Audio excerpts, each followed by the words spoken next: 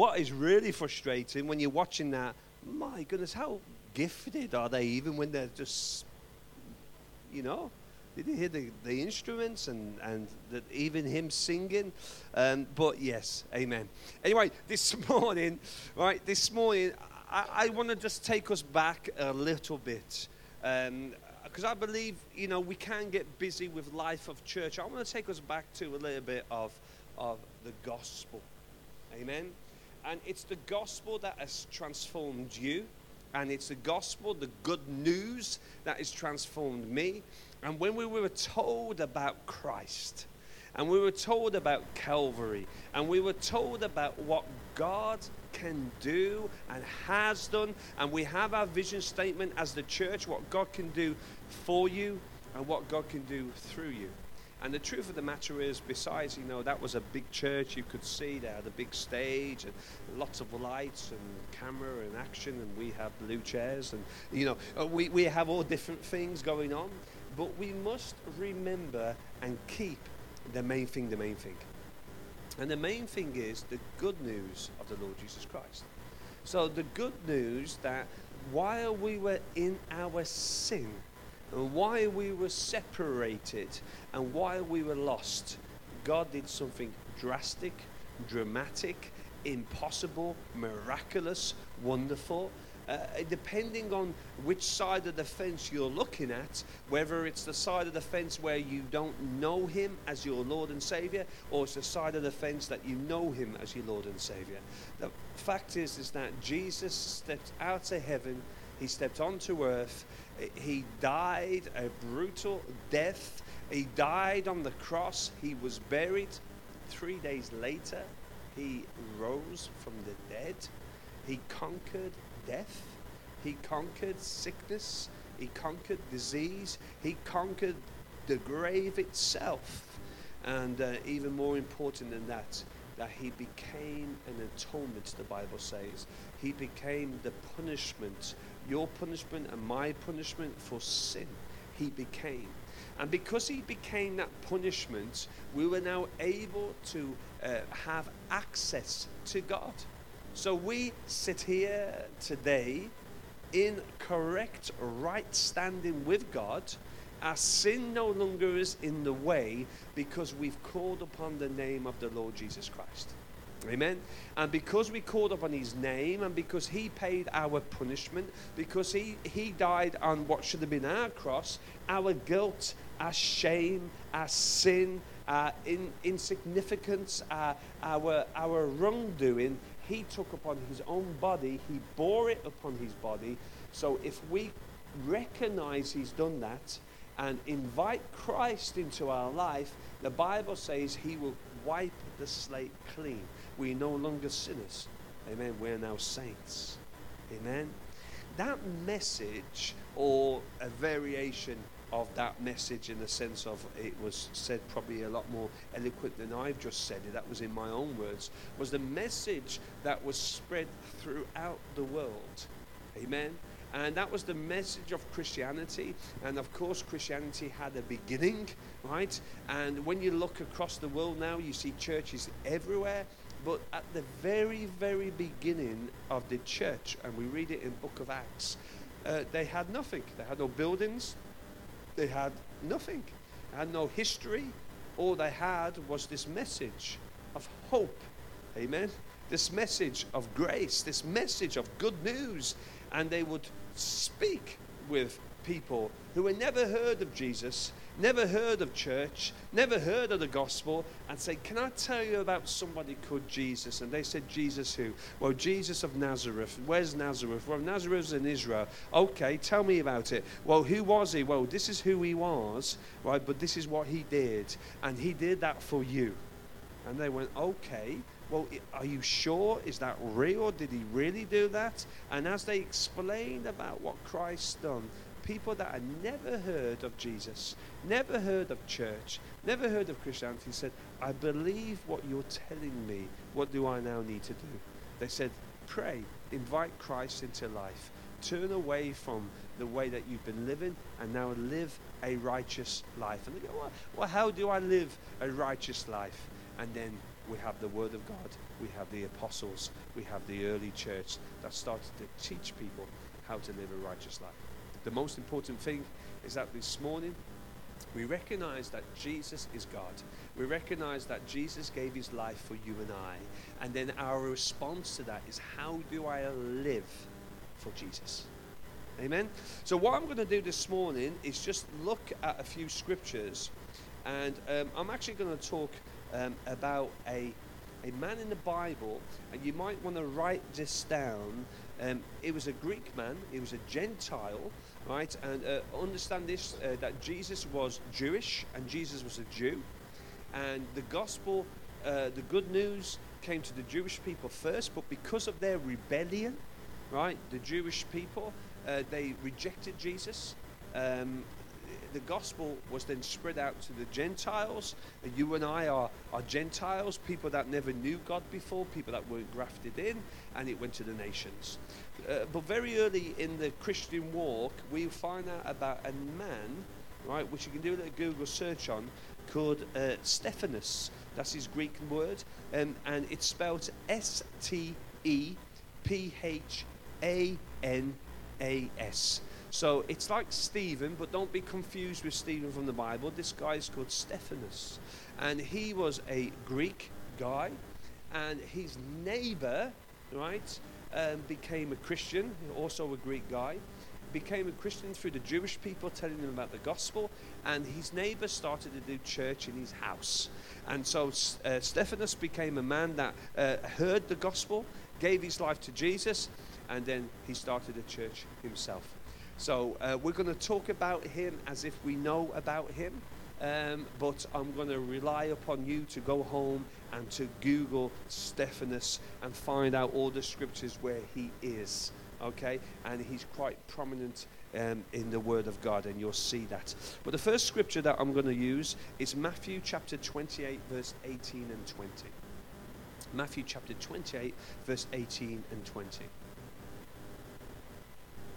It says, then Jesus came to them and said, authority in heaven and on earth has been given to me.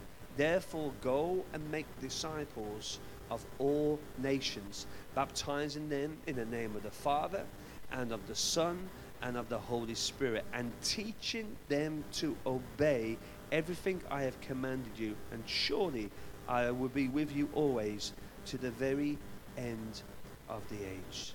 Amen. Stephanas heard the gospel. He heard about Jesus. He heard about him being the Savior. He responded to Jesus. He invited Christ into his life. He did what a lot of us here this morning have done at some point in our life. But Stephanas then said, what next? What next? And I'm here this morning just to highlight the what next. So he loves you, and he has died for you, and he conquered sin and death so you could be free.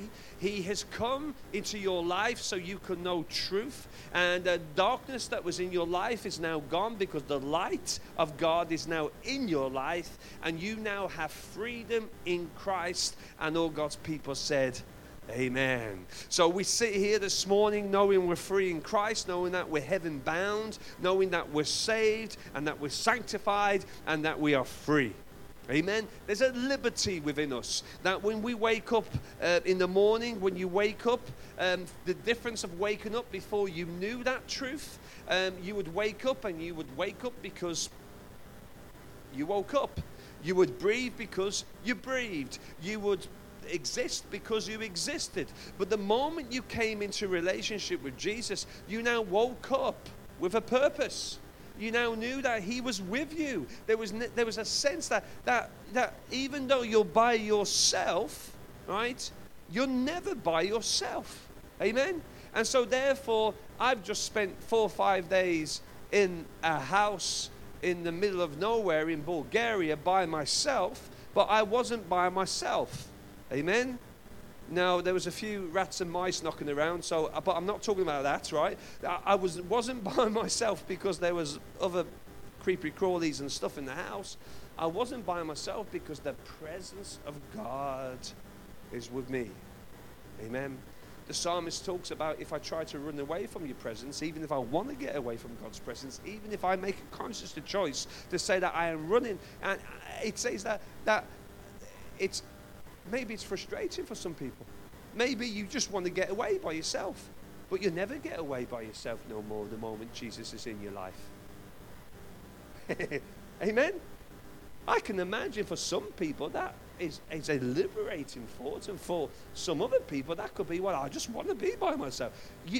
The fact is, he will never leave you. He will never forsake you. And even when you're by yourself, you're never by yourself. Even when you're going through a valley experience and you think, I'm by myself, he is with you. Amen. The psalmist says that if I try to run from his presence, intentionally try to run away, if I go down to the deepest of earth, if I go down to the bottom of the ocean, you are there. When you read about the psalmist, he almost sounds like he's getting frustrated. If I run to the east, you are there. If I run to the west, you are there. If I go down to the deepest, you are there. Can I get away from you? No. Why? Because he will never leave you nor forsake you. Amen. And it's a wonderful truth to know that you'll never, ever be alone when he's with you. Matthew 28. He gives a instruction to the early church to say, great, now you've recognized Jesus as Lord and as Savior, and you've invited him into his life, but now I want you to go. And he gives them what we call the Great Commission. And he says to them, let me get back to that. It says, all authority in heaven and earth has been given to me. Jesus is just declaring now that I am the one in charge here. So therefore, go and make disciples of all nations, baptize them in the name of the Father, Son, and the Holy Spirit. Amen. And then it says, teach them to obey everything I have commanded them to do. So we've got here this young Greek man gives his life to Jesus. He's a Gentile, and now he's like, well, what do I do now? And Stephanus can see there's three things in that Great Commission. Number one, making disciples. Number two, baptizing them. And number three, teaching them to obey his command. Amen. Here's a question. How much of a disciple are we this morning? Amen. How much are we being discipled? Have we moved on from the confession of our faith? Are we actually growing? Have we been baptized? Right? Have we been water baptized? Have we been baptized with the Holy Spirit? And then have we been taught, and are we living by his commandments? Because if you are, then it says we now, as a church, Rock Church, we need to go and make disciples. We need to go baptizing them, and we need to teach them people to obey his command. We've just started, we had an incredible Sunday. In fact, last Sunday was our launch Sunday. Thank you for everyone being there. It was an incredible service. It was wonderful. And it was great to have other leaders with us from other churches over in Darlaston. And it was great because we had the full worship team, and we had sort of a renter crowd, if you like. Everyone came to visit. But today at 4 o'clock is really where the rubber's going to hit the road. Because today at 4 o'clock we're going from a big band to karaoke worship on the TV screen. We're going from a big crowd of people to the reality of we are church planted. So when we are over in Darlaston today, and when we're over in Darlaston planting church, what do we need to do? We need, right, to make disciples, baptize them, and teach them to obey God's command. What do we need to do? We need to make sure that we preach the good news of the Lord Jesus Christ. Because as we're going to learn in a little bit, it's God is the one who does the miracles. It's God is the one who does the salvations. Paul the Apostle was this young Greek man's hero. He would look at Paul, and he would see how Paul would act and how Paul would work. And he would see Paul, and he'd see that Paul did exactly what Jesus would do. Luke, one of Paul's friends, was a co-worker, right? And some of Paul and Barnabas' exploits, they preached the good news in the city and won a large number of disciples. Then they returned, and they continued to preach. In Acts chapter 14, verse 21, It says that Paul and Luke says they preached the gospel in the city. They won a large number of disciples. This is Acts 14:21. They won a large number of disciples, and then they returned to Lycia and Antioch, and strengthening the disciples and encouraged them to remain true to the faith. We must go through many hardships, Paul said, to enter the kingdom of God. Paul and Barnabas appointed for them in each church, and with prayer and fasting committed them to the Lord in whom they had put their trust. Paul and his team did these three basic things to fulfill the Great Commission. Number one, they did evangelism. Okay, they preached the good news. Number two, they did discipleship, where there was the strengthening the disciples. And then number three, they did leadership training, where they appointed elders. We as a church need to be people that do all those three things. We need to preach the gospel, evangelism, amen. We need to tell people, and I want to tell you, the way that the church grew, right, is that they told their neighbors, they told their family, they told people about Jesus. I don't know when was the last time you told people about Jesus. I'm not on about a conference or necessarily even about church, but when was the last time you sat down with a work colleague and said, you know, you need Jesus in your life? Amen. He is the answer. I just wonder maybe this week if we can have that name of Jesus, right, as the Savior and as the Lord more and more on our lips. Amen. Invite people to church, but more importantly, invite people to Jesus. Amen. When they talk with you, when they chat with you, when they share, tell them the good news. Tell them what Jesus can do. Tell them that he is the answer, that he is the only answer. It's not Muhammad, it's not Buddha, it's not money, it's not fame, it's Jesus. He is the power and he is the answer, and they may not know that. That's why you need to tell them. They may go, well, hold on a minute, there's so many religions, how do we know this one's the right one? I tell you the reason why, because Jesus is the only one that answers. You can ask any other God and they do not answer, but you ask Jesus and he answers. Amen. We can pray to Muhammad today, we can pray to, and they won't answer, but you ask Jesus and he answers. And that's the thing that separates any other way to God. There's many roads, they say, that lead to God. No, there's only one gate. There's only one way, and his name is Jesus. Amen. And you know, the truth of the matter is that when you do speak to him, he does speak to you. Amen. This isn't just some kind of hope that we have and some kind of made up religion kind of thing. I'm telling you, God answers. Amen. He answers. You see, I could try to convince you all day that Jesus speaks. I could try and convince you all day that Jesus answers. But I'm telling you, right, you may believe me and you may not. But the moment you hear the voice of God yourself, then what? If I try to convince you otherwise, I'm telling you, one touch from God, one word from God would change you forever. Amen. Many of us have been just transformed by one touch. Hallelujah.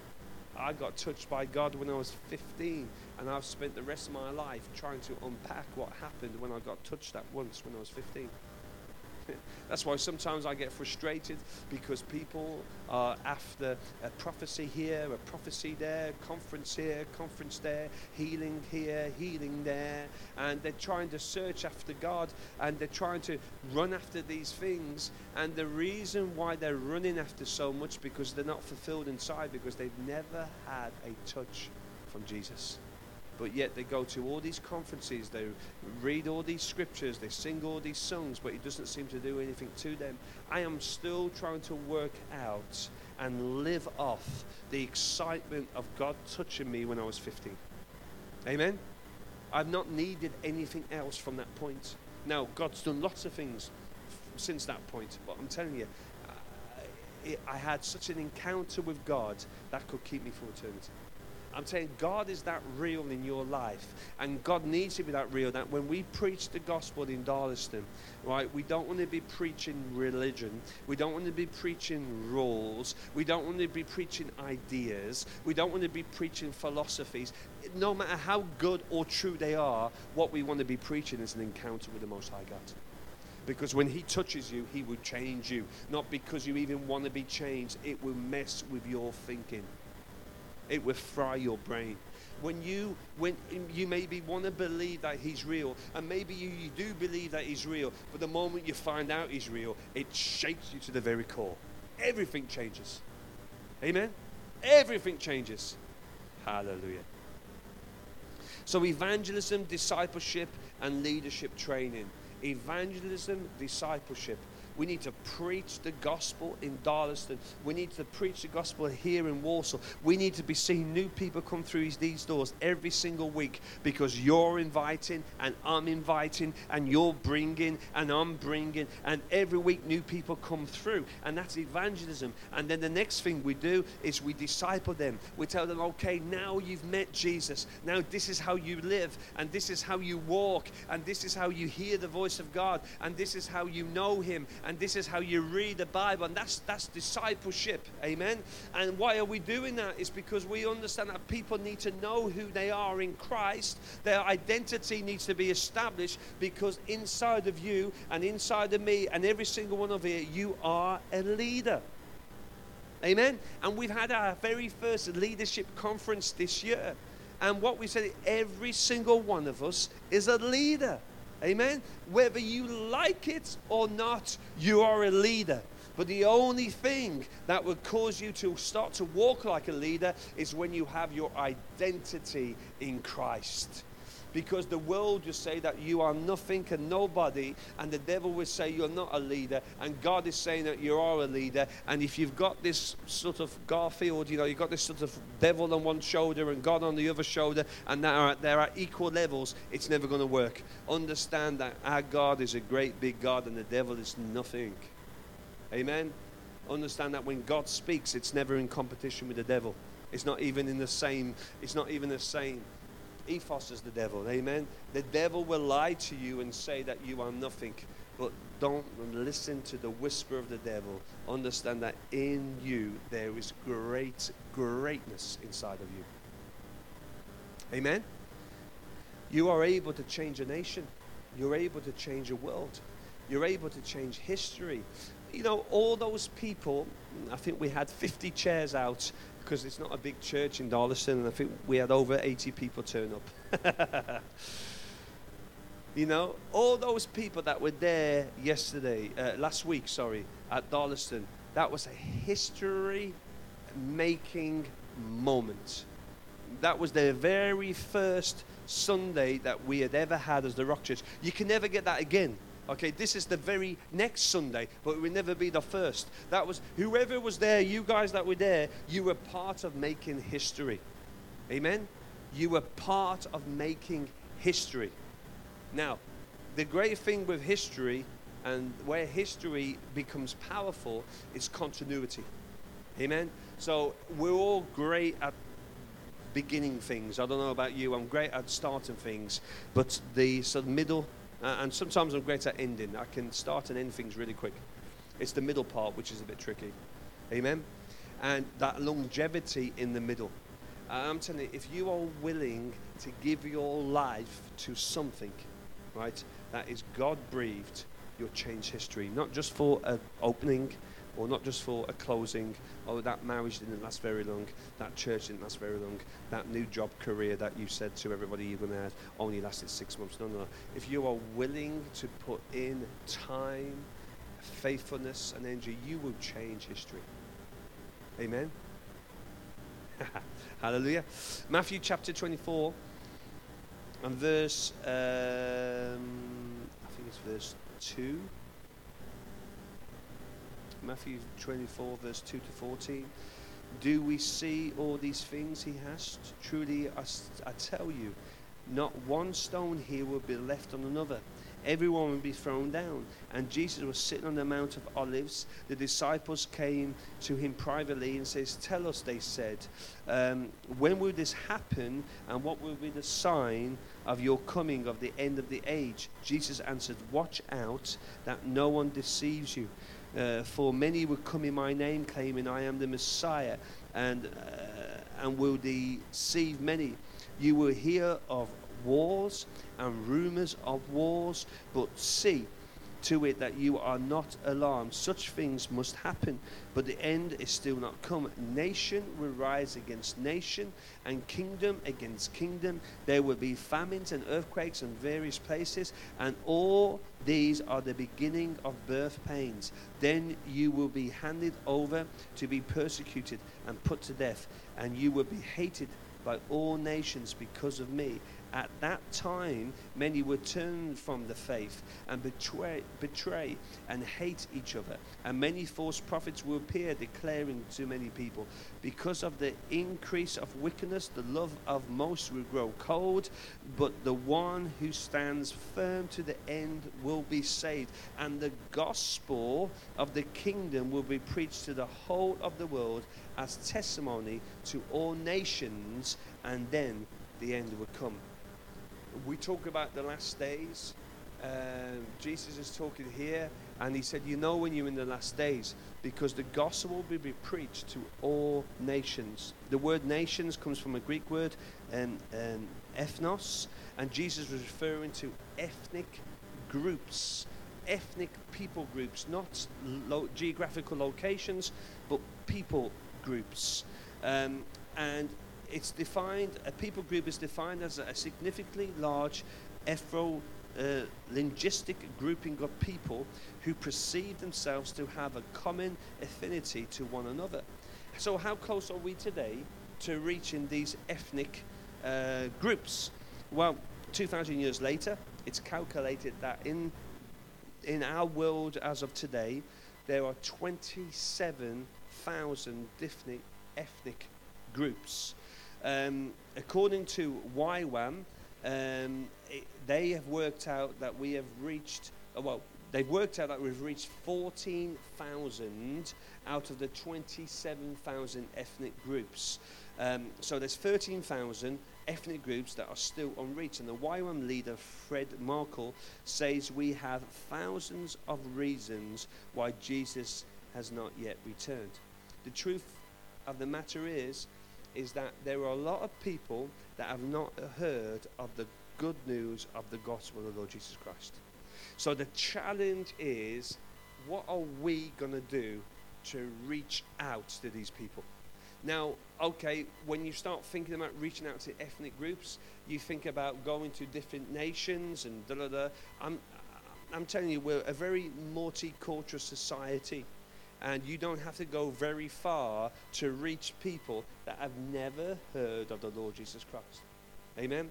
And I have just got this bit of a hunch that maybe over this next few weeks and months, we're going to meet people in Darlaston, and we're going to meet people here in Warsaw that maybe have heard of the church, maybe have heard of some kind of Jesus, but they haven't heard of the good news.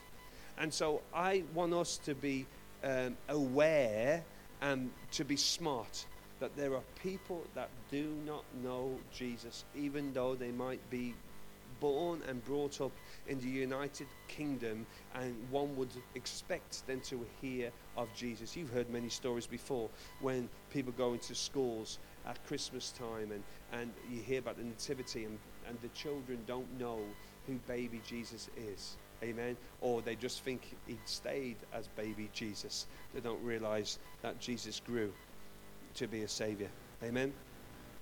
So we need to believe in the potential to reproduce church growth. I just want to declare this. The church grew rapidly.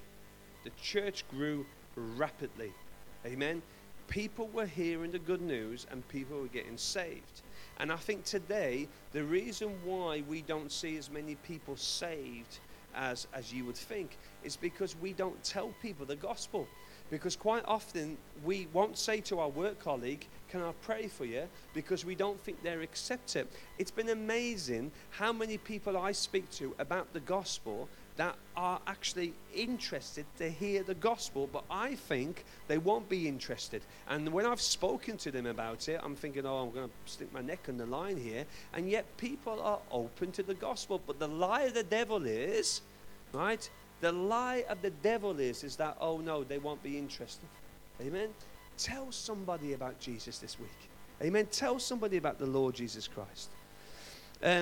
Stephanus remembered what Jesus had told the disciples. But you will receive power when the Holy Spirit has come upon you, and you will be my witnesses in Jerusalem, Judea, Samaria, and to the end of the earth. Stephanus imagined what the church might look like as the Holy Spirit multiplied it from culture to culture. Stephanus would not have envisioned planting only one single individual isolated church. His goal was to plant the only kind of church he was familiar with. And when you look here, right, around that time in Israel, very much a planting kind of people where they would plant seed and they would live off the ground. There'd be lots of grain and lots of wheat.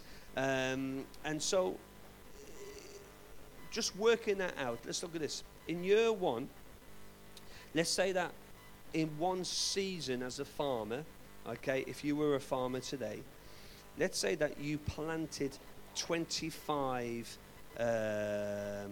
wheats, 25 heads of 25 grains.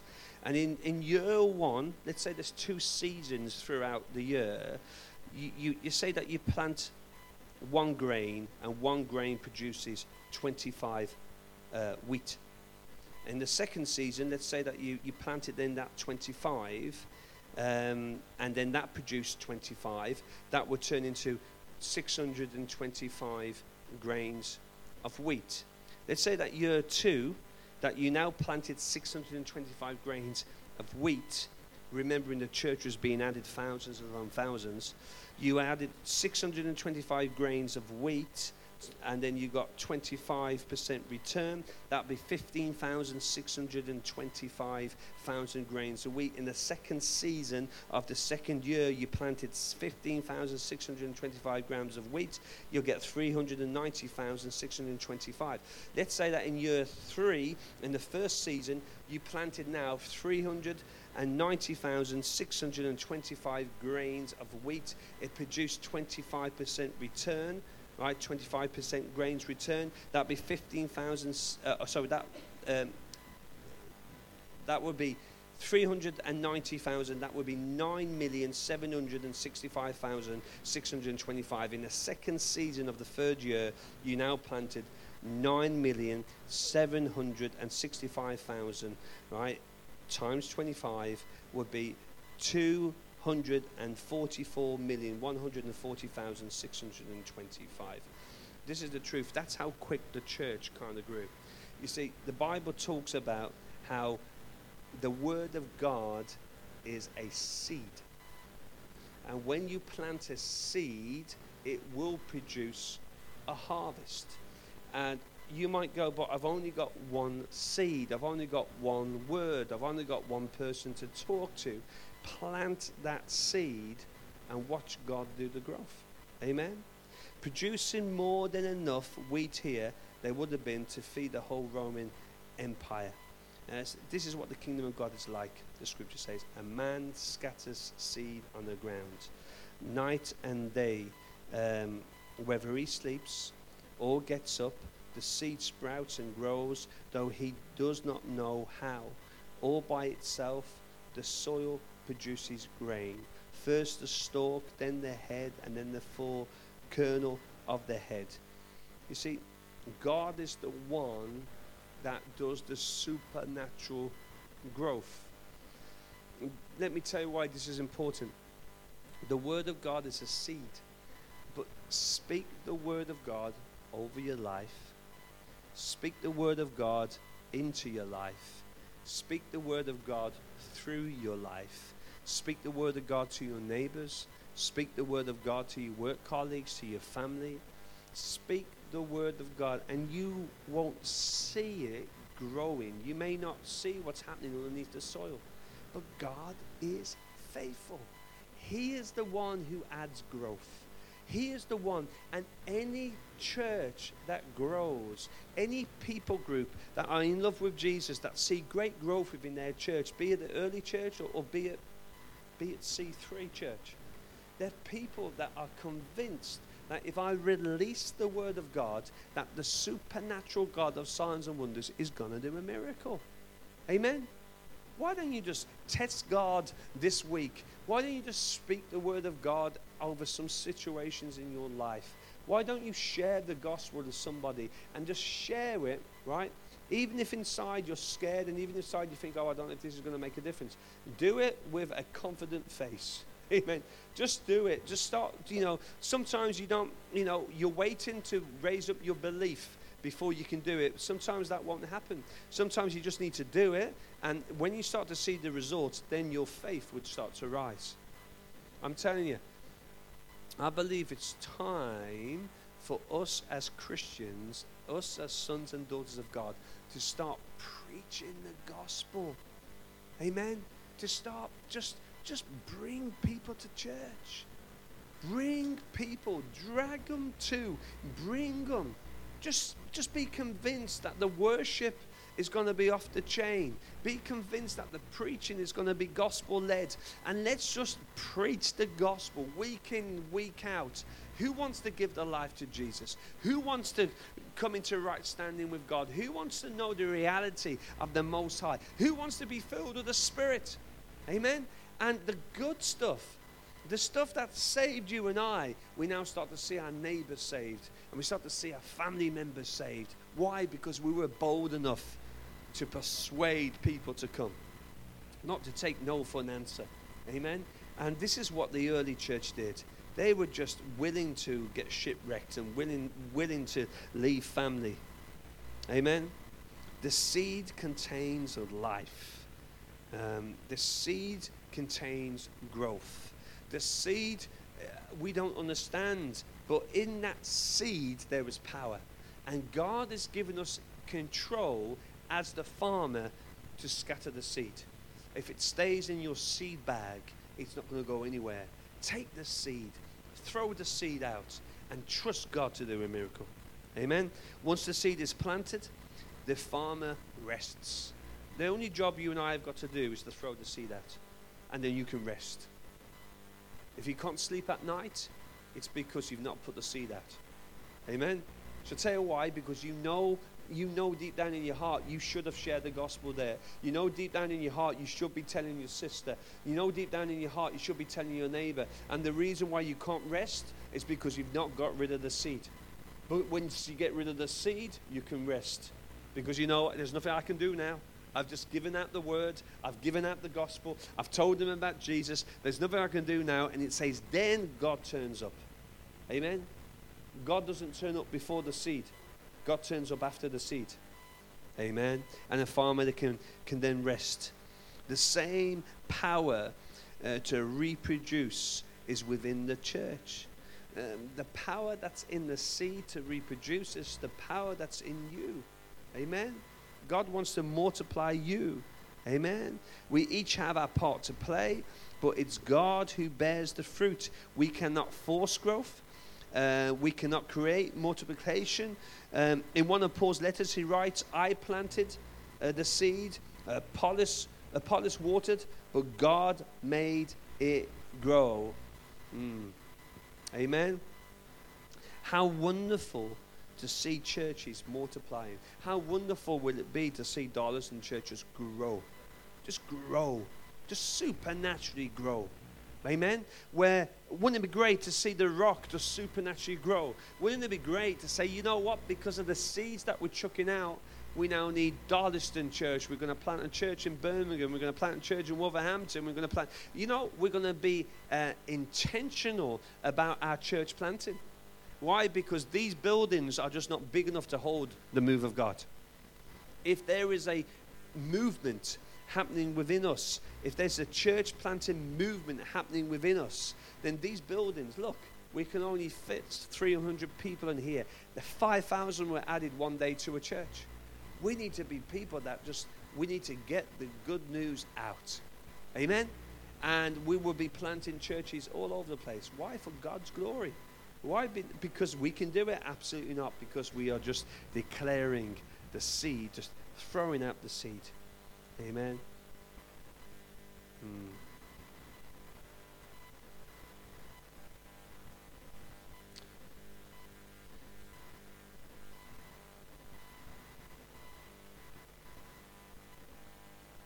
Habakkuk chapter, Old Testament scripture, Habakkuk chapter 2 and verse 14 says, "For the earth will be filled with the knowledge of the glory of the Lord as the waters cover the sea." The earth will be filled with the knowledge of the glory of the Lord as the waters cover the sea.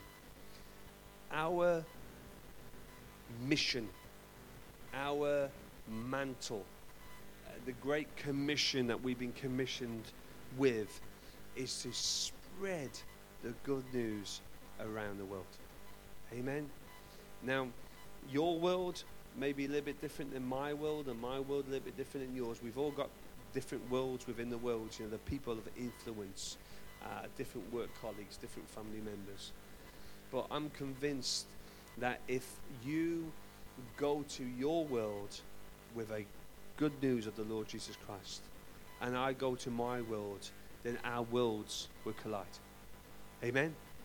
Wouldn't it be great that I see your family members and work colleagues in church, and you see my family members and work colleagues in church, and my family's talking to your family, and my colleagues are talking to your colleagues, and we're all united together because of the good news of the Lord Jesus Christ. And we think, how is that possible? How can our worlds, we have such different worlds, how can they collide because of the gospel? The gospel's not bothered whether you're black and white, young or old, rich or poor. The gospel will save any man who calls upon the name of the Lord. And those seeds, wherever they're planted, will bring a harvest. Amen. This is not a country club. Amen. This is not a gym, as you can tell. Right? This isn't a Weight Watchers club. This isn't just a little club that we come to on a Sunday. This is the mission field. Amen. This is the church of God. Hallelujah. This is the powerhouse. This is where we come together to celebrate the Almighty, the King of Kings and the Lord of Lords. Hallelujah. This is where we come together to celebrate the power, the miracle working God. Amen. We've not come here to discuss what we think about this or that. We've come here to celebrate the King of Kings and the Lord of Lords. Amen. And whether I meet in your house to worship, or whether you meet in my house to worship, or whether we meet in the synagogue, it doesn't matter. When you look all through the scriptures, they met everywhere, and they had to meet everywhere. And the reason why is because God was just exploding growth. I want to see with my eyes churches within this nation just overflowing with people. Amen. Just don't know where to put people, because we're taking this away from buildings, and we're taking it away from politics, and we're taking it away from all those, and we're just straight back with the gospel. This is what God can do, and He's a living and active God. Amen. The good news, when it's preached in its pure form, saves people. Amen. The good news saves people. Hallelujah. And so I want to encourage you, church, let's be a church that preaches the good news. Let's be a church that doesn't, preach anything else. No opinions, no feelings or thoughts, but just the good news. Amen. In the mighty name of Jesus. Hallelujah. Amen. Can we ask the worship team to come forward? Hallelujah. Let's just stand to our feet, if you wouldn't mind. We're just going to get ready. We're going to worship, and we're going to take our tithes and offerings.